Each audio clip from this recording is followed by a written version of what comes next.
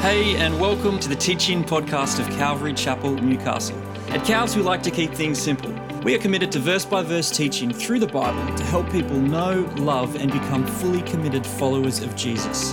It is our prayer and hope that this message challenges, encourages, and equips you to that end.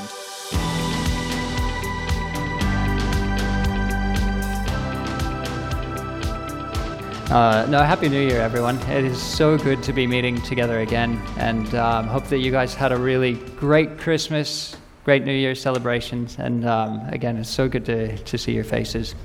Dave, thank you so much for reading those passages. Don't worry, we're not going to go through all of that.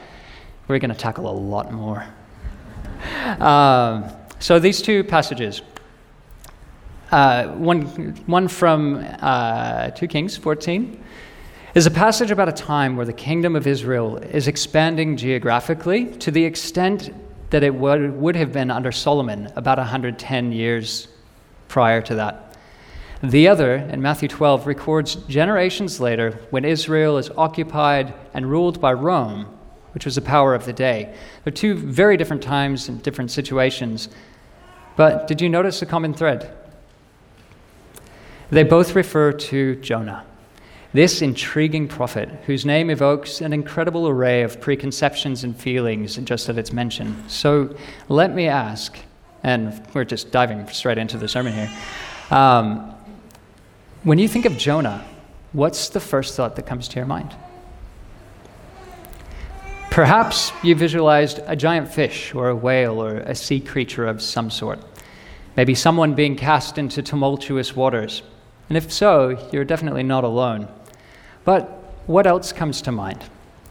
Because the entire account of Jonah and whatever waterbound creature or event is recorded accounts for roughly 25% of its 4 chapters. And this minor prophet has so much more to say than just a story about a fish or a bit of chaos. Now, you may recall from Malachi, our series a few months back, that we said minor prophets are only minor in their word count. But when it comes to the content, their major themes, they have major relevance for our lives today. And Jonah is certainly no different. So let's dive in. In 2 Kings 14, we have the mention of a prophet of Yahweh who prophesied that during the reign of Jeroboam II, Israel's borders and economic prosperity would reach the heights experienced during the reign of Solomon in 930 BC. This blessing is despite the fact that Jeroboam II, the son of Joash, was running the kingdom of Israel towards spiritual ruin. Let me say that one again. Jeroboam was running the kingdom of Israel towards spiritual ruin, just like the kings before him. So, 2 Kings 14:24 says that he did evil in the sight of the Lord. He did not depart from all the sins of Jeroboam, the son of Nebat, with which he made Israel sin. Now, as a result of Jeroboam's refusal to lead his people back to Yahweh, despite the Lord graciously blessing them during his reign, Yahweh also raised up Amos to prophesy the coming judgment on Jeroboam and the eventual destruction of Jerusalem and the ransacking by Assyria. And that's in Amos 2 and also Amos 7.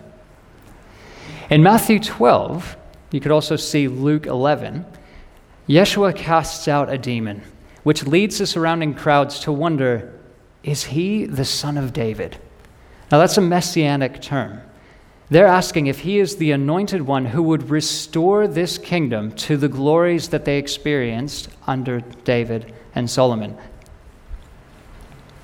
The question in the crowd prompts the Pharisees to accuse Jesus of using the power of Beelzebub. And in response, he ultimately says, if I cast out the demon by the Spirit of God, then the kingdom of God has come upon you. Now in Matthew 16, we have another similar account of Pharisees and Sadducees asking for a sign, and Yeshua replying in similar fashion, evoking the imagery of the sign of Jonah. And later, he warns the disciples, beware of the leaven and the teaching of the Pharisees. And then later he clarifies that when he says leaven, it is the teaching. And that indicates that despite their zeal for the Lord, The religious leaders of that time were running the people of Israel toward spiritual ruin. As a side note, we can get so hung up on Christ's reference to what the sign of Jonah referred to as being either literally swallowed by a sea creature or not, that we miss the bigger picture. If Christ expelled the demon by the power of God, then the kingdom of God had come upon this generation, and their rejection of the Messiah would make all of their previous trials pale in comparison. And my pages are all out of order. That's awesome. Now, why would they pale in comparison at rejecting Christ? Hebrews 1 speaks about how in the past Yahweh spoke through the angels and the prophets, but now he had spoken directly to them through his Son. And rejection of someone who speaks on Yahweh's behalf will condemn them, but rejection of Yahweh himself will damn them. Thankfully, God knew all of this in advance, and he was running human history toward revival, the summing up of all things under Christ that would eventually unite even Jews and Gentiles in himself. So what significance does this have for Jonah? During the time of Jeroboam, God had been exceedingly gracious, despite the fact Jeroboam was a wicked king. God expands the geographic, the economic prosperities, as if to say, you could have this and so much more if you would seek me. But Jeroboam follows a long line of kings who continually reject the Lord, and the people suffer. Less than 50 years after his death, the 10 tribes of Israel would be overtaken by the Assyrians, just as God said they would. So Jonah, he is an actual prophet. He is the son of Amittai, as we have attested to in both of those passages. It's from the town of Gath-Hepher, whom Yahweh spoke through when he saw the affliction of the Israelites, and he brought blessing and prosperity to the people, despite, again, the defiant wickedness of their king. And he would be judged, Jeroboam would, for his persistent refusal to follow the Lord, and that was according to Amos. But as he was the leader of that kingdom, the entire kingdom also fell under that judgment.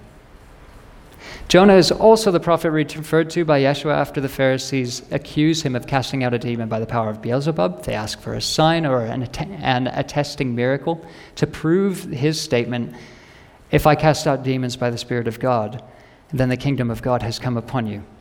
In both passages, we see different types of human leadership, kingly and religious. They are confronted by the word of the Lord. In Jonah 1:1, it's the word of the Lord through a prophet. In Matthew 12:16, it's the word put on flesh, dwelt among them, speaking directly to them. And when the word of the Lord is proclaimed, those who hear it are faced with the same choice that Yahweh gave Israel through Moses in Deuteronomy 30, verses 15, and also 19 through 20. He says, look, I'm presenting to you today with, on the one hand, life and good. The Hebrew there is tov, for good. And on the other, death and evil. The Hebrew there is ra. Might make you think of the tree of knowledge of good and evil. Then verse 19, he says, I call on heaven and on earth to witness against you that I have presented you with life and death, with the blessing and the curse. Therefore choose life, that you will live, you and your descendants. Loving Adonai, your God, paying attention to what he says, and clinging to him, for that is the purpose of your life. On this depends the length of the time you will have in the land that Adonai swore he would give to your ancestors, Abraham, Isaac, and Jacob. So the acceptance of the word of the Lord would lead to blessing, flourishing, and renewed life, revival. The rejection of the word of the Lord would lead to spiritual decline, destruction, and death, or ruin. From the two passages which speak of Jonah, one might anticipate a prophet that follows in the very distinguished line of mouthpieces used by Yahweh, from Moses to Samuel, Elijah, and Elisha, and in the same vein as Isaiah, Jeremiah, and Ezekiel. In Jonah 1, verses 1 through 3, we read, "The word of the Lord came to Jonah the son of Amittai, saying, 'Arise, go to Nineveh, the great city, and cry against it, for the wickedness has come up before me.'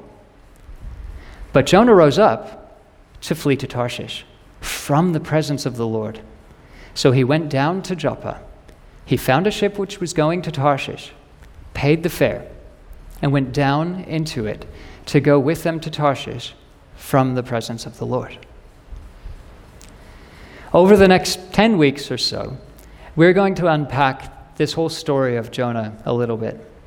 But before we dive in, let's help set the scene of when Jonah lived, when he ministered, the historic context in which his ministry occurs.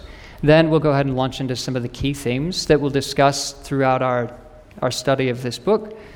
We'll provide an outline, and then we'll look a little more deeply at verses 1 through 3. So I hope you guys are all ready to stay for the next 4 hours. Just kidding. We'll cruise through. Now, Jonah lived around 823 to 720 BC. His prophetic ministry was during the 41-year reign of Jeroboam II, which was roughly from 793 to 753 BC. During Jeroboam II's reign, Yahweh was also speaking through Hosea and Amos. But where does this account fit into the whole narrative storyline of Scripture? Since the first rebellion in the garden, where mankind decided to reject God's definition of good and evil, whatever man runs tends toward ruin. Relationships become severed, vertically with God, horizontally between mankind and other people. Life is taken. Authority is abused to retain power rather than to promote peace. The result of spiritual death becomes death to every facet of the physical material realm. This is the constant theme of Scripture, established in Eden and woven throughout its entirety. When mankind run things, they tend toward ruin. However, Yahweh loves his image bearers, and since the fall, where Adam and Eve lost their relationship and chose death over life, Yahweh has been running human history towards revival. His plan climaxed in the birth, life, death, and resurrection of Emmanuel, God with us, which is foreshadowed throughout the Old Testament, recorded in the Gospels, and will find its resolution in the renewed heavens and renewed earth, which is foretold in Yahweh's revelation to the Apostle John. Today, we are in an age of hope. And hope is a confident expectation that what Yahweh has promised will surely come to pass. And we can say this with confidence because the Scriptures attest to it. Because the lives of believers around the globe, our lives included, also attest to it. Throughout human history, our God is faithful. He is loving. He is righteous and just. He desires that none should perish. And that brings us to the theme of our series, running toward revival, the steadfast love of Yahweh toward all. And I would throw in this other little line, because you know me, I like to throw in extra lines. That's the love of Yahweh towards the deviant and the defiant alike. So God's plan for restoration involves him creating a people through whom he would work out his plan. He calls Abraham, and he says, "In your seed, all the nations of the earth will be blessed because you have obeyed my voice." And we know from Galatians 3:8, Galatians 3:16, that he is referring to one particular seed, Christ, who would come through that line. As promised in Genesis 17, Abraham becomes the father of many nations, but the blessing passed through the line of Isaac, through his son Jacob, who had 12 sons who became the 12 tribes of Israel, who were enslaved in Egypt for 400 years or so on. Now, under Moses, God covenants himself as like a marriage contract, that type of a covenant. He covenants himself not only to an individual, but to an entire nation, an entire people, and says when they walk with him, they will enjoy life and good and blessing. When they reject him, they will embrace death and evil, the curse. This is the thrust of Moses' final exhortation in Deuteronomy 30, before God raises up Joshua to lead the people into the land. As Joshua is about to die, he also exhorts the people to seek Yahweh with their whole heart, to choose life and good rather than death and evil.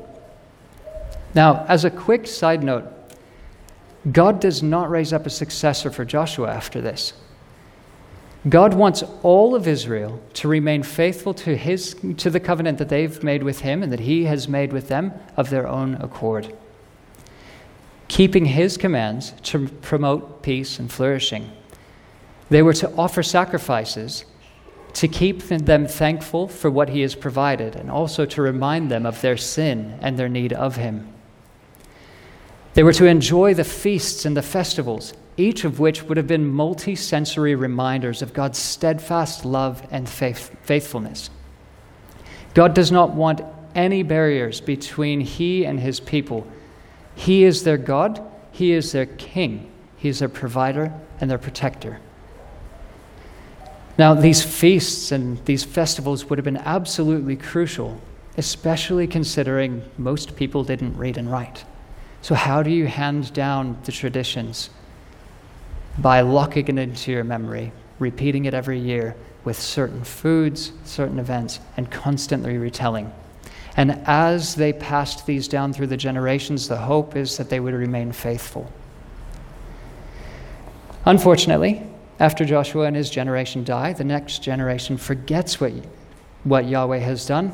They forsake him as their God, which leads exactly to as he said it would. It leads to their ruin.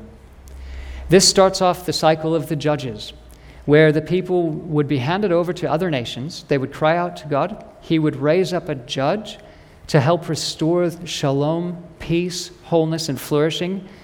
And God did all of this out of a desire that Israel would return and remain in covenant faithfulness and continue being blessed, in order that through them all the nations of the earth might be blessed, going back to Genesis 12. Now, after about 400 years of this cycle, Israel grows weary. But rather than running toward Yahweh, worshiping him alone in sincerity and truth, choosing life and good, they ask their final judge, Samuel, for a human warrior king, just like all the nations around them. They choose death and evil. In Samuel's final message to them, his final exhortation, he says to them, "When you saw that Nahash, the king of the sons of Ammon, came against you, you said to me, 'No, but a king shall reign over us, although the Lord your God was your king.' Now therefore here is the king you have chosen, whom you have asked for, and behold, the Lord has sent a king over you. If you will fear the Lord and serve him, and listen to his voice, and not rebel against the command of the Lord, then both you and also your king, who reigns over you, will follow the Lord your God. If you will not listen to the voice of the Lord, but rebel against the command of the Lord, then the hand of the Lord will be against you, as it was against your fathers." Whereas previous covenants that Yahweh had made with Israel were between him and the nation of Israel, now they have another earthly mediator, a king. Israel has constantly rejected Yahweh as their God, rather than worship, revere, and walk with him. Now they have wholeheartedly, as a nation, rejected them also as their king. And they have asked for a human to stand in his place. Now the faithfulness of the people will determine the faithfulness of their king.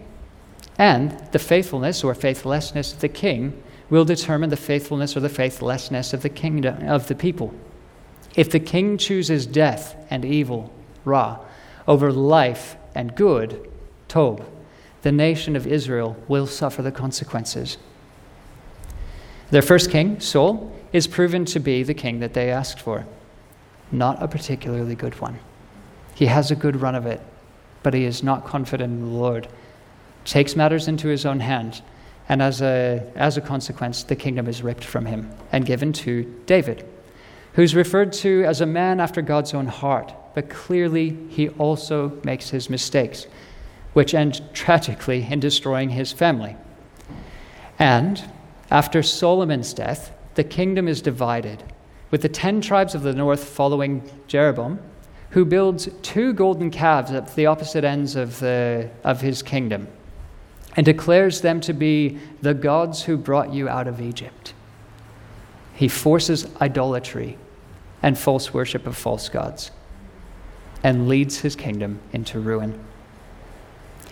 The explicit promotion of idol worship is perpetuated with one king after the next rejecting Yahweh, implicating their people in their own sin. During this time, Yahweh constantly sends prophets to remind them of their special relationship with him, and offering the same choice as Moses, Joshua, Samuel, and later Elijah, who passes the mantle on to the prophet of Elisha. And the prophets constantly recount God's plea to Israel through what Moses said in Deuteronomy 30. I've presented you with life or with death, with blessing or the curse. Choose life, so that you will live and your descendants will live, loving Adonai your God, paying attention to what he says and clinging to him, for that is the purpose of your life. Now, every one of these stories throughout Scripture has successes and they have failures. In Scripture, we see that when mankind runs things according to their own wisdom or their own desires, they tend toward ruin. We also see how, in his steadfast love for all, God is faithful to run human history toward revival. We also see in the many stories the process of maturing in faith, walking with Yahweh over time. You may have heard it said before, God can draw a straight line with a crooked stick. And isn't it a joy that he does? Because otherwise he would never use someone like me.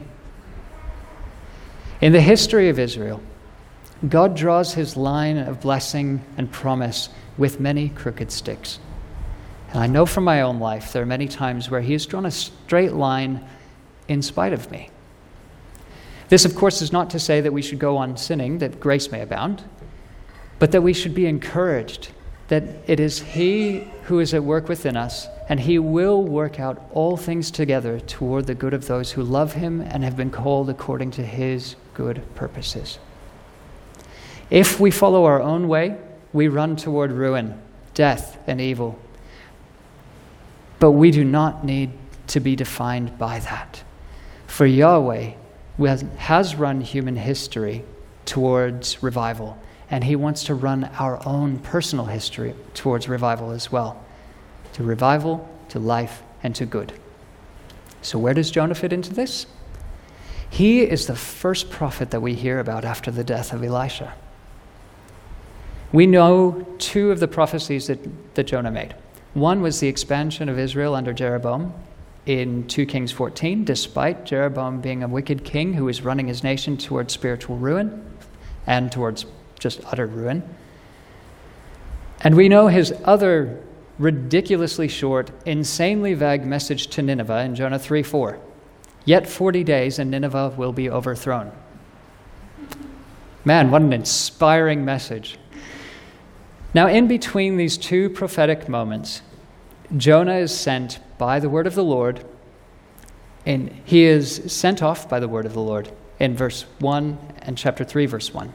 He is defiant toward the Lord in verses 3 through 16 of chapter 1, even to the point of his slumber in verse 5, even his attempted suicide in verse 12, and possibly Jonah is also repentant. Maybe. That comes in chapter 2. After his ministry in Nineveh, Jonah is indignant. He's self-righteous. And he is vitriolic towards God, being gracious, compassionate, and slow to anger and abounding in love. He's so vitriolic toward this that he would rather die than see his enemies delivered. Man, I hope no one else is looking in a mirror right there. He is clearly a very imperfect very interesting, very human, and very relatable prophet. In Jonah, Yahweh wants to teach us about himself and also about ourselves. Jonah is very much a mirror into our own attitudes and also into our own actions at different times. But that leads us to the question, how do we read Jonah? What's its genre? Generally, there are three ways to interpret Jonah as a book: either historic narrative, the allegorical approach, or a historical parable approach. So historic narrative believes basically that the events did in fact happen as they were recorded. The allegorical approach believes that Jonah is not historic at all, but is useful to teach moral and theological truths.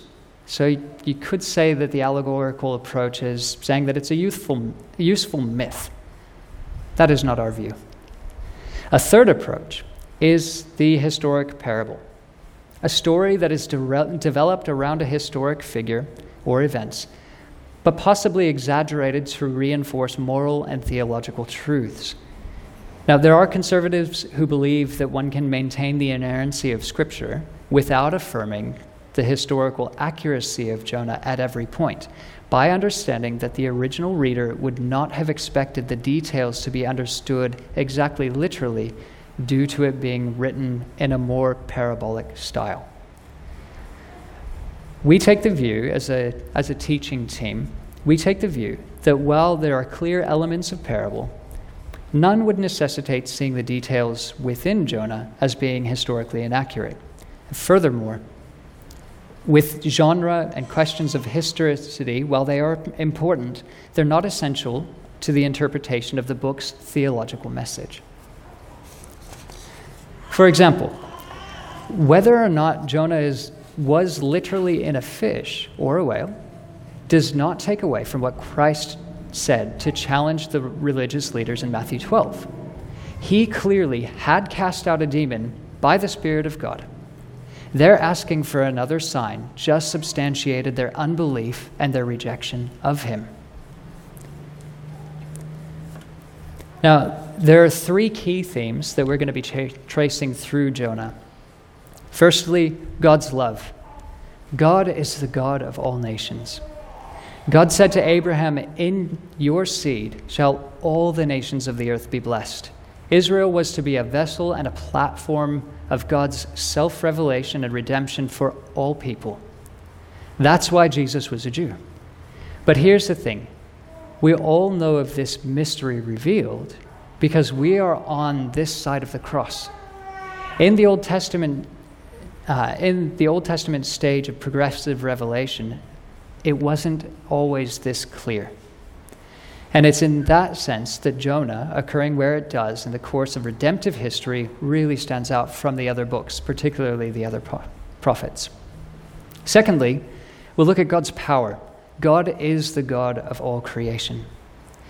If God is the God of all nations, he is likewise the God of all creation. His universal concern for all people is matched by his universal sovereignty over all things. So he has the power to bring about his love and his concern. If one thing is clear from Jonah, it's that God's plans cannot be thwarted.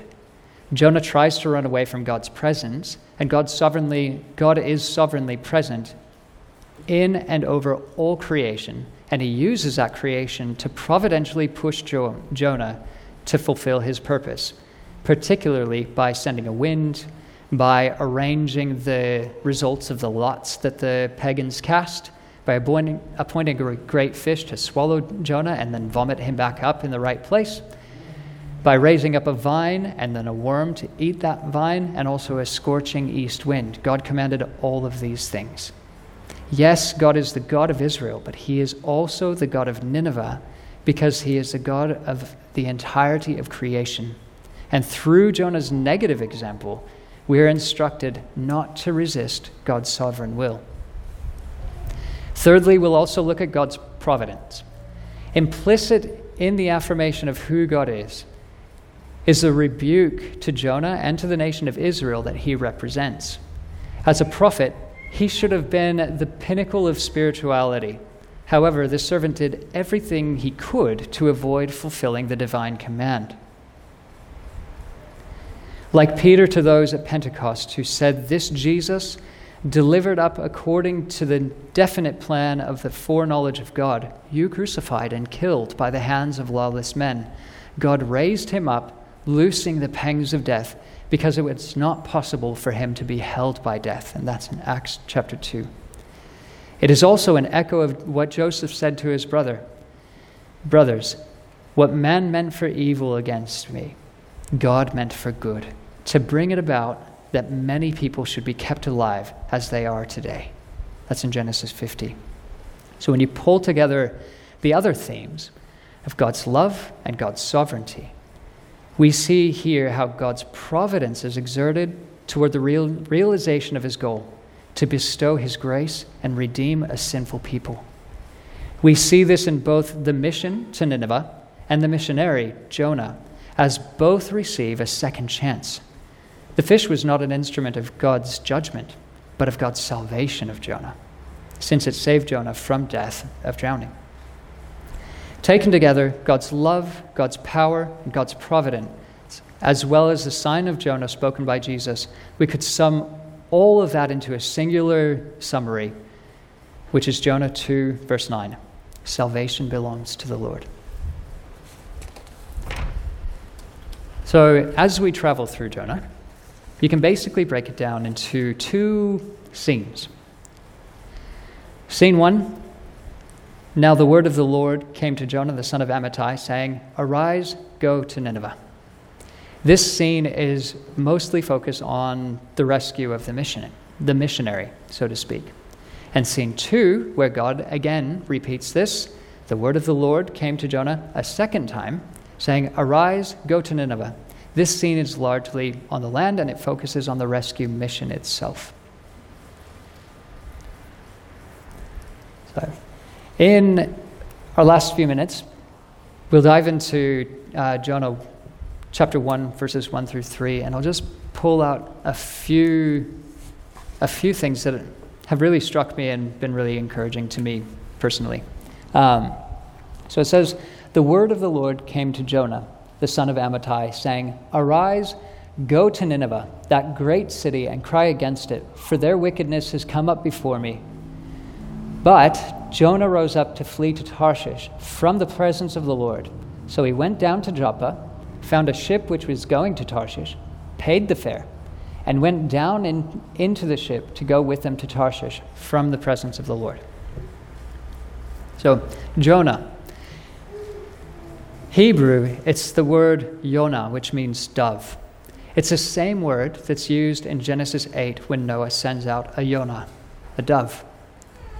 According to Rabbi Stephen Bob, the dove represents the possibility of new beginnings. And we see in Jonah and in Nineveh second chances. It is also a symbol of peace. Hebrew shalom. Now, shalom is not merely the absence of hostility. That's what I generally think of straight away, is, okay, I don't have any enemies, so I must be at peace. That's part of it, but it's a really small facet. Shalom is positively defined in the Lexham Theological Dictionary as the state of being whole. It is complete. It is good. There's no aspect that is lacking. Everything is flourishing. It is the picture of Eden summed up in one word. Right with God, right with each other, to the point of being completely laid bare, completely transparent, completely unashamed. And not in this modern sense of being brazen, like just going off and doing whatever, and I just don't care what other people think about me. No, it is having nothing to hide, and then having no reason to hide it.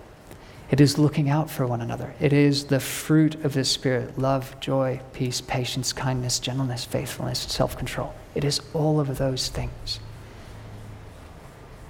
And it is all of those things toward all people.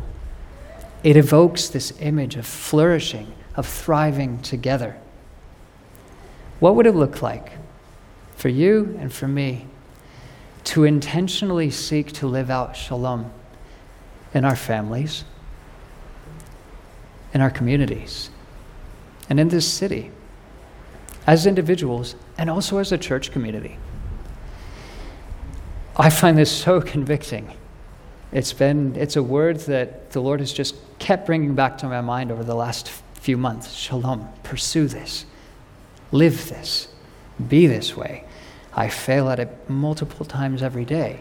But what if I and we together pursued this desire to be a pocket of shalom in Newcastle, in our families, in all of our relationships? What transformation would happen? What revival would happen of family relationships, of interpersonal relationships? Who could be restored and revived in this community? What revival is possible when we who are at shalom with God our Father because of what Christ has done, live out his shalom toward each other and toward our communities? Imagine that for a moment.